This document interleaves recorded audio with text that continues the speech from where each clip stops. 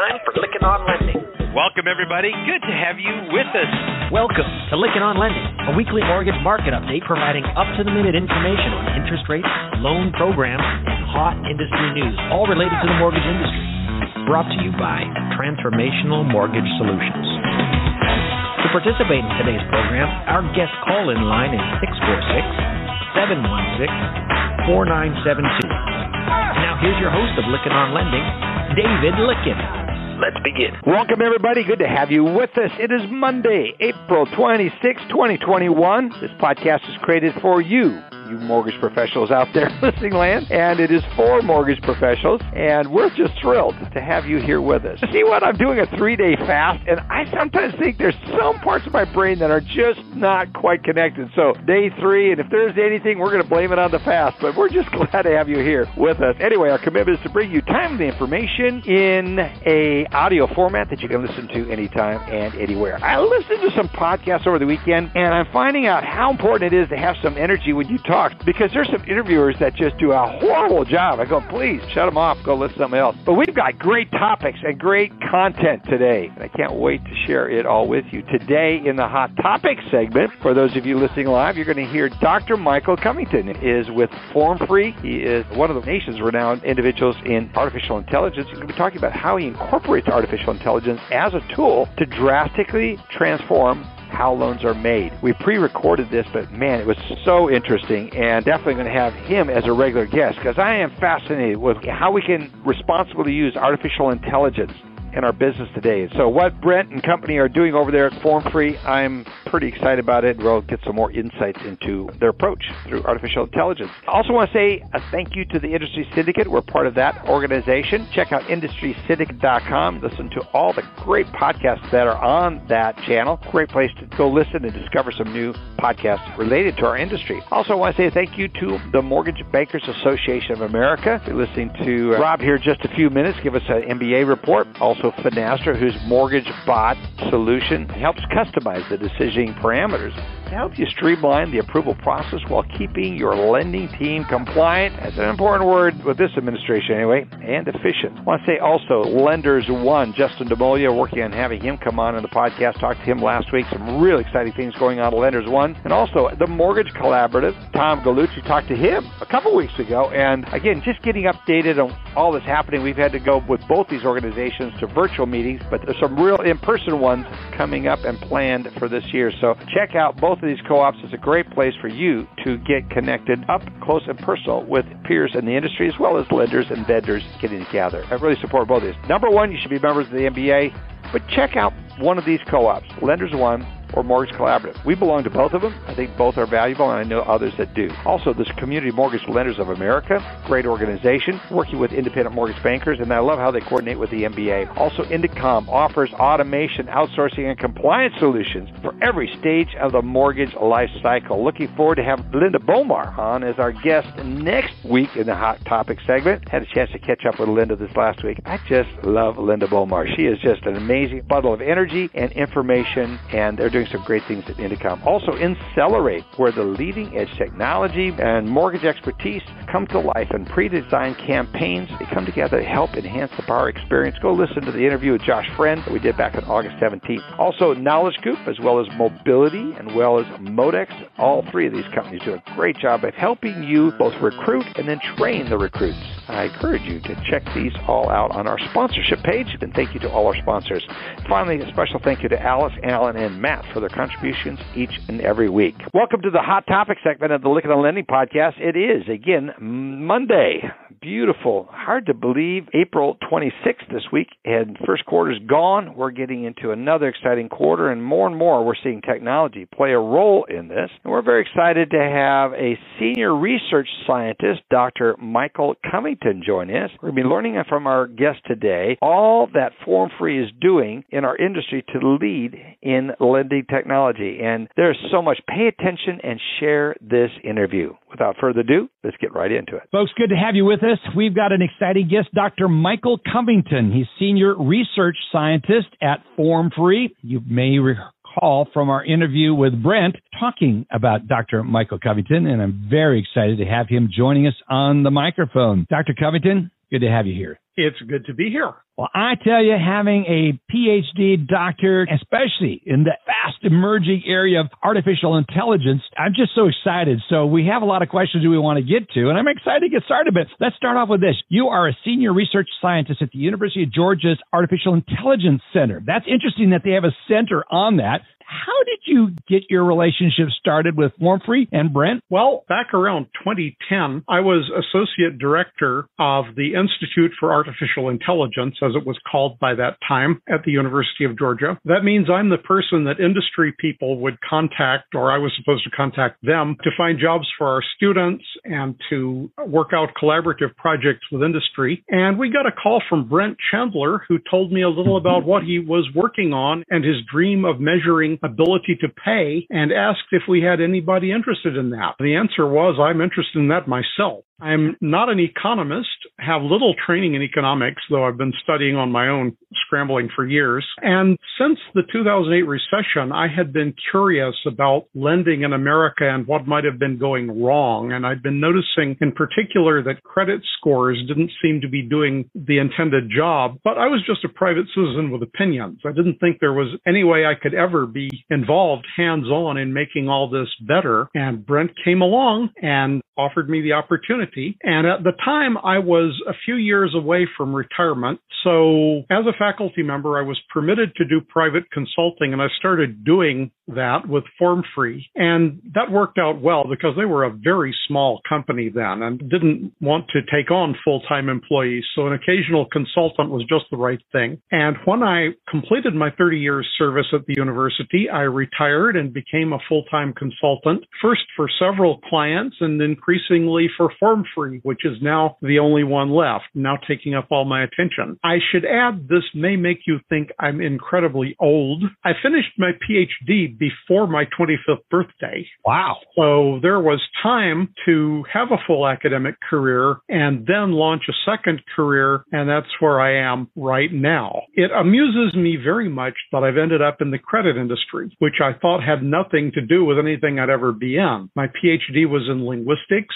My original long-term interest was the relationship between sentence structure and meaning in human language. That quickly became a hot area with computers. I went into AI. And meanwhile, my mother was a manager at a credit bureau in Athens, Georgia. And she died just after I got out of graduate school, having no idea I would ever be in the credit industry. But she'd be tickled pink now. So if I can honor Hazel Roberts Covington, 1925 to 1985 of Athens, Georgia, on Licking on Lending, she would be tickled pink. Well, that's good. We honor her. And I think we sit and look at the importance of our roots. And my mom was a senior vice president of a bank in Battle Lake, Minnesota, when I grew up. And she was so proud of that. And it did influence the trajectory into finance and where I'm at today. What was the thing that really caught your attention about artificial intelligence? Because there's so much coming out about that. It's been around for a long, long time. But what was it about artificial intelligence specifically that captured your attention? Well, when I was in graduate school, the things I was interested in hadn't been invented yet.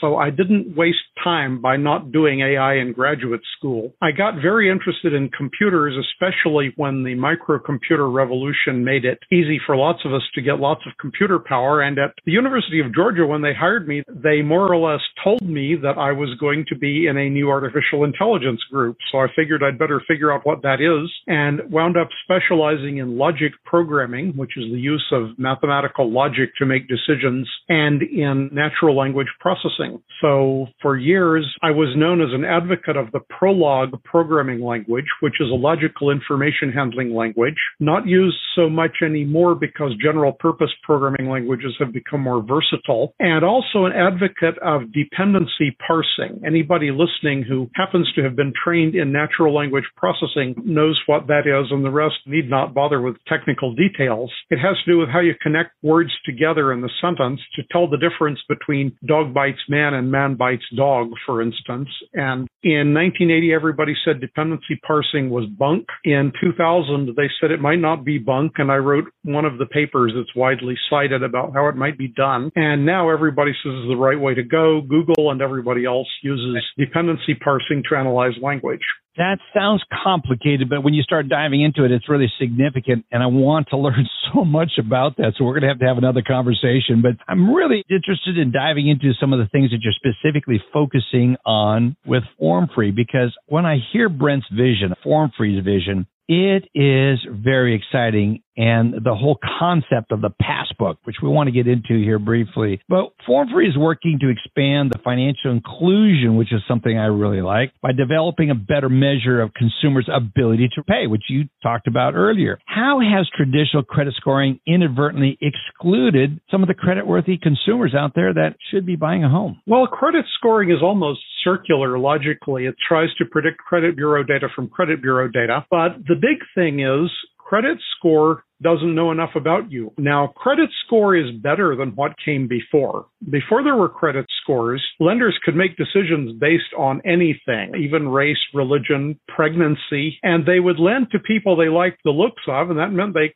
kept lending to the same kind of people, and they just didn't know how to lend to anybody else, and that meant they were losing good customers. Credit scoring came along to comply with laws that lending decisions have to be blind to things like race and religion and ethnicity, but the FICO score only knows about repayment history. So you can be very rich, and if you have not been borrowing money, you have a low credit score. On the other hand, you can be in really bad shape on the verge of bankruptcy, and if you're not missing payments yet, nobody knows and your score stays high and they keep lending you money and you keep getting deeper and deeper into the mess that you're in.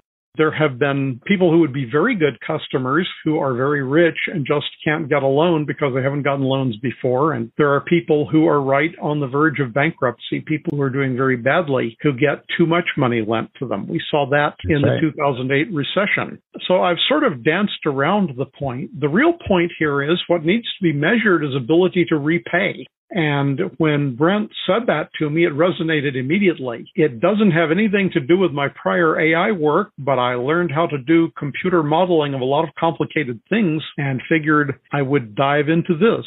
Regarding inclusiveness, here's a really important point. Including people of different backgrounds, races, ethnicities, and so forth isn't just right, it's also good business.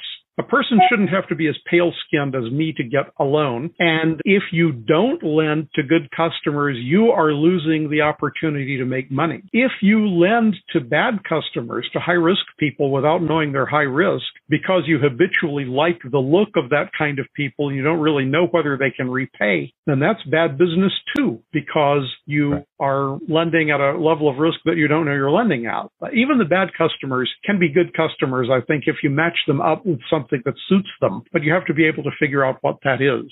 So talk about how you leverage AI, especially as it relates to FormFree, to expand financial inclusion. Tie that together for me. How does AI really play into this? Well, first of all, what is AI? I'm not going to baffle you with buzzwords. I could say machine learning, hidden layers, neural networks, TensorFlow, MapReduce, et cetera, using a lot of words from the headlines, and it would sound impressive, and it wouldn't be a description of what we're doing. We're doing computer modeling. A lot of it is rule-based AI. Some of it is machine learning-based AI. But a really important idea here is we want to know how the computer is judging people. Otherwise, it's going to be just like the naive lending officer of 50 years ago who likes the look of some people and not others. What we want to do is build human common sense into a computer service. And the story I like to tell, I call the village banker story. And I have heard another company telling the same story, but I'm fairly sure I started it. Imagine it's an idyllic small town 50 or 75 years ago, such as small towns weren't really liked, but everybody wants to remember them that way. And you want to buy a house, so you go to your small town banker, and he pulls down your accounts, which are in great big leather-bound ledgers, and looks over them and thinks and gives wise advice about the condition of your finances and what sort of thing would and would not suit you, what kind of deal he's willing to make with you. We'd like to build that into a computer service. Nowadays, it's not just a couple of big leather-bound ledgers. It's a flood of data from many different financial institutions. And at the same time, we want to turn the way credit rating works around, turn it right side up. For decades, ever since I was little and my mother was working in a credit bureau, they've been saying your credit is an asset. Well, let's make it work like one. This is Brent's big idea, the passport, which means, now, I'm not the expert on current products at FormFree. I'm in the research unit, but I can tell you the basics. You apply for a passport. That means you volunteer to have your finances analyzed. And the result is a report that you can ask FormFree to show to lenders. And lenders then decide whether they want to make you an offer. This could improve the market in many ways. It gives you ownership of your credit record. It gives lenders the opportunity. Maybe a lender you haven't even heard of is serving the kind of market you're in and wants to find you. Now they can. Greater market efficiency there. We think Brent's big idea is that an individual has a financial nature. He calls it financial DNA or financial condition. It can change over time, unlike your real DNA. In fact, looking at changes and understanding why they happen is going to be a big part of this. The point is, we want to make it easier for lenders to understand borrowers by having the computer distill the data down into something easy to handle. So when you're looking at the passport, take us a little bit deeper into how that looks. What are some of the hazards related to AI, especially as we're in this topic in this space? Well, most AI practice today, the type of AI that's really booming, is largely machine learning, which means getting the machine to more or less blindly find patterns in data. And there are some hazards with using that as your only approach. Risk number one is the machine might learn things that are not true, that are just temporary patterns in small amounts of data. I call that artificial stupidity. I've seen examples of it. If you want to see examples, ask Google Translate to translate something into Latin and then check with somebody who really knows that language. For some reason, it just really garbles that one, even though it's Spanish and it's German and several others are fine. A second hazard, a worse hazard, is the machine learns things that are true but shouldn't be perpetuated. It can get into the same kind of circularity that an old-fashioned, racially prejudiced lender could. We like the look of certain people, and we keep liking the look of that kind of people, and we don't ever branch out and look at people that look different. Now, the machine can't see people's skin color or anything like that, but it can still see things about their spending habits that might lead to culturally different people being classified differently for no good reason. So our approach to that is we want to actually know what the machine is learning. We include human-crafted rule-based systems in the AI, not just machine learning, so that we know that it's not learning the wrong things or not using the wrong things if it does learn them. And the third hazard of AI is that people think computers never make mistakes. The machine says something, people give it too much credence. With AI, the output of the machine is often approximate or uncertain. And the answer there, and a constant source of tension between the research group and the production group in FormFree, is that our software knows how to say, I don't know. And it will very often say, this borrower was not scored because, and then we'll have some reasons. There were unusually large transactions in such and such months, unusually large variation between months, or something like that. In short, a human banker looking at this would have to ask more questions to see what's really happening. So you're not about drawing necessarily an absolute conclusion when you don't know, or there are circumstances that say we need to have a human looking at this, then it kicks it out in that form. That's excellent, because I've actually heard where I do legal expert witness work is one of the consulting things I do and I've been involved in. And there was one case I was asked to opine in because I'm also a direct endorsed underwriter, so I have a strong underwriting background in my life. And they said, could you testify in this case? There's a class action forming against some artificial intelligence decisions and credit. And they were shocked to find that they were following a certain pattern of what they thought was discriminatory. And they were going to make sure that that got dealt with. Are you familiar with that? Heard about that? I haven't heard of the case, but I'm familiar with the problem. It's a case of learning something that's true but shouldn't be perpetuated or shouldn't be used. And that's why I wanted to get into that. White people like me do have better credit ratings because they have always been given more credit because people thought they had better credit ratings and so forth. It's vicious and self-perpetuating. And somebody from a different background who's doing very well in business may not get as much credit. And we have to try to counteract that kind of mistake actively. Yeah, I love your approach because you form a construct of what you are comfortable doing. And then when it's not, then it gets kicked out for someone else to look at and decide. Can you give us a deeper look at how Passport can provide a more holistic financial picture of asset, income, and employment using a direct source bank and credit card transaction data. Yes. What we get from a borrower is typically the equivalent of a bunch of account statements. We get them in electronic form going back a certain number of months. And the first thing we do is figure out how many months we have.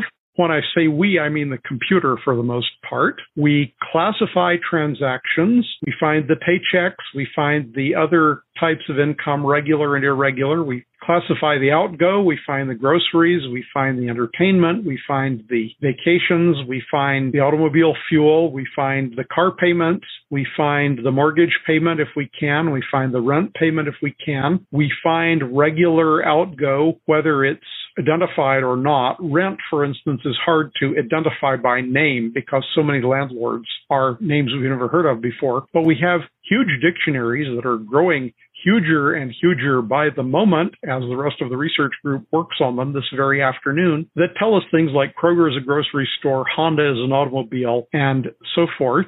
We classify transactions, and the classification is aided not only by the names, but also by some multidimensional modeling of the size, roundness, and regularity of the transaction. For instance, if you're paying $345.96 to Honda every month, that's probably a car payment. If you're paying $15 once and $36 2 months later, that's probably car repairs or supplies or something. We don't just go by the name. Mortgage payments are monthly. Things that are about that size but are not recurring monthly probably aren't mortgage payments and so forth. Okay, from there we analyze the borrower's cash flow. We make a day-by-day time series of each of the accounts.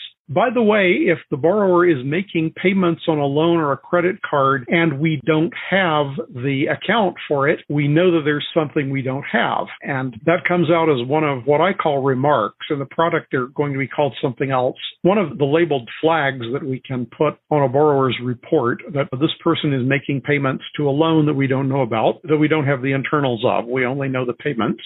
We analyze cash flow. We do a time series, as I said, of every bank and credit card balance so we can see whether they're rising or falling. We calculate residual income each month, and because we know what the money's being spent on, we also can calculate what the residual income would be if the discretionary spending were reduced. And we have a behavioral economist working with us, Frank Terzwoli, who tells me how much people might be expected to reduce various kinds of spending. He also tells us many other useful things. Research is a team here, not just me. I should also name Frank Sunstedt and Dr. Lisa Lipani, who are working largely in supporting my development of this analytics software. Anyhow, we detect unusual months.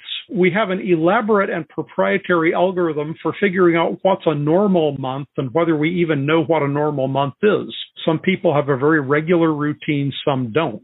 And the AI here is partly some machine learning and the statistical modeling, and partly it's rule-based, where we use an old but coming back approach called knowledge engineering. We take human knowledge, we ask real live human underwriters what they think about things, how much weight they would give to something, whether something looks abnormal to them, whether a borrower looks good or bad, how they make their decisions. We put that kind of knowledge into the software. So the idea is human common sense built into software, not just blind machine learning, but human common sense. Fascinating. You started touching on the future, and I would love to get your thoughts on how you think AI will be applied to evaluating consumer creditworthiness in the future. You kind of alluded to it, bringing in the old machine learning, bringing in human logic into it, and bringing this all together. It sounds exciting. I think that some of the mistakes have been made as we get too reliant on AI and some of the formulas, and then we come to conclusions that'll get us in trouble. And I'm very fascinated with how you're bringing both the human logic into this and applying AI to it, or is it the other way around? Right. I think knowledge engineering and rule-based systems are going to make a resurgence because people need to know what their computers are thinking. Did we reject this borrower because of numbers in a matrix we can't see, or did we reject this borrower because the system thought there was too much variation between month and month? That sort of question.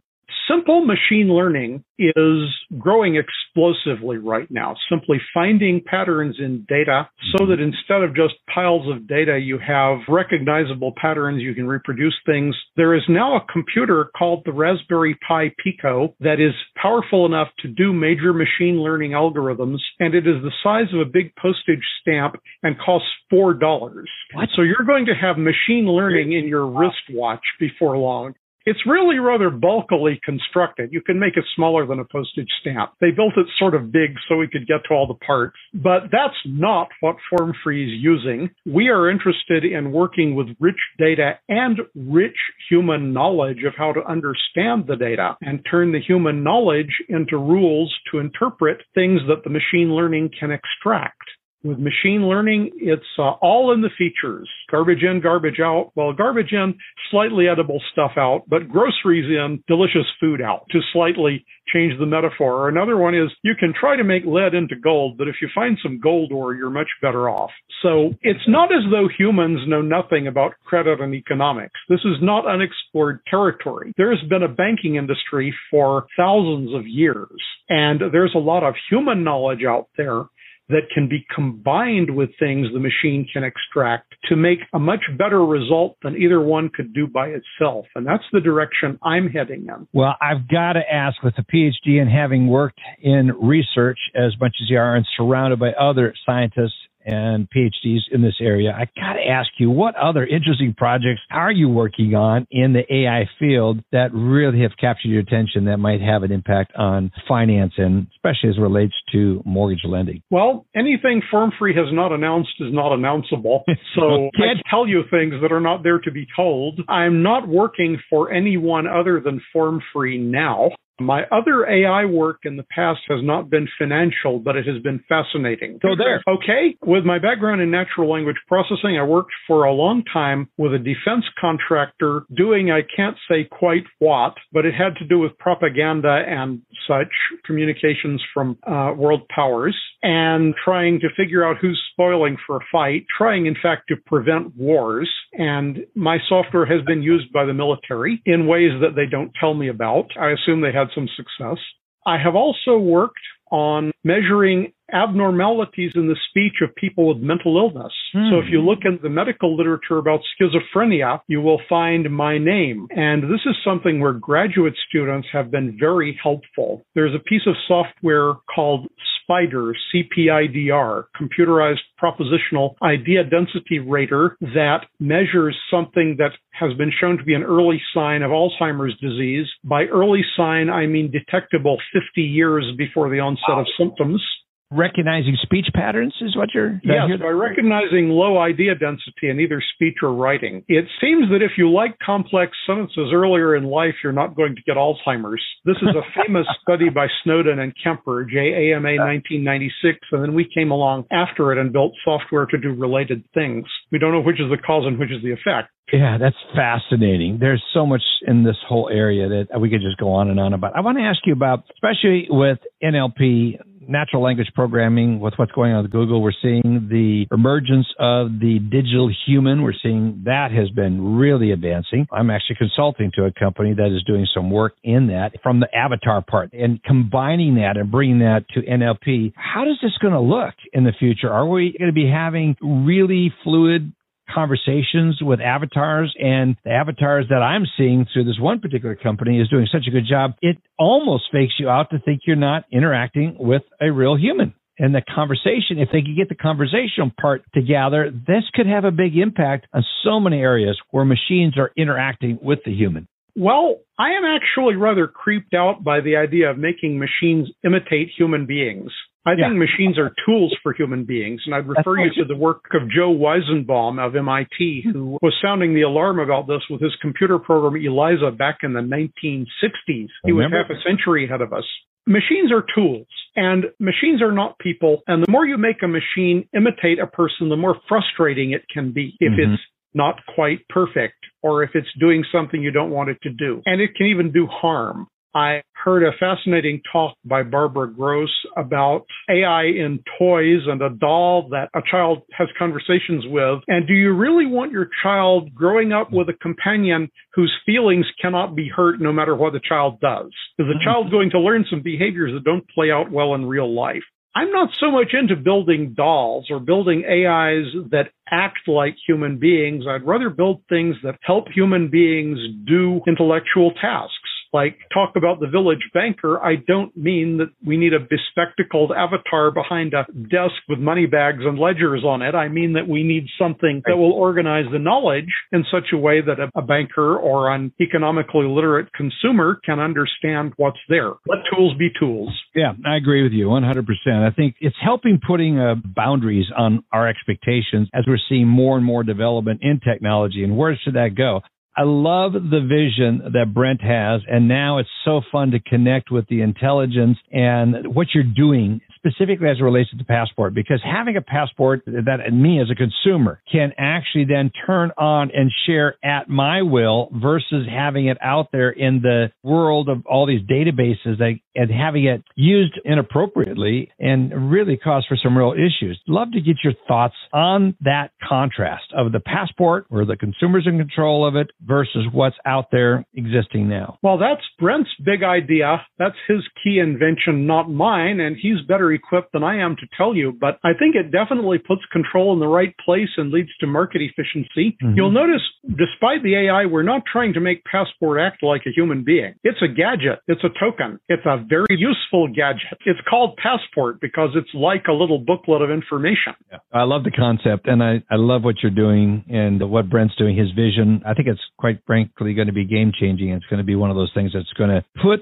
the control back in the hands of the consumer. And what I'm really excited about, and the reason I'm in this industry still after 47 years and 70 years old and plan to stay in it for a bunch more years, is because this is the type of technology and tools that are going to expand home ownership. And I look at what home ownership can do at the most foundational parts of a human being, what they can do for society. And I want to expand home ownership, but we also found out what expansion of home ownership in a reckless manner can do to families as well. It can be equally as destructive as it can be constructive if it's done in an intelligent way. I'm really excited, Dr. Covington, what you're doing, and I'm looking forward to learning more. We got to have you back. You are just a wealth of information.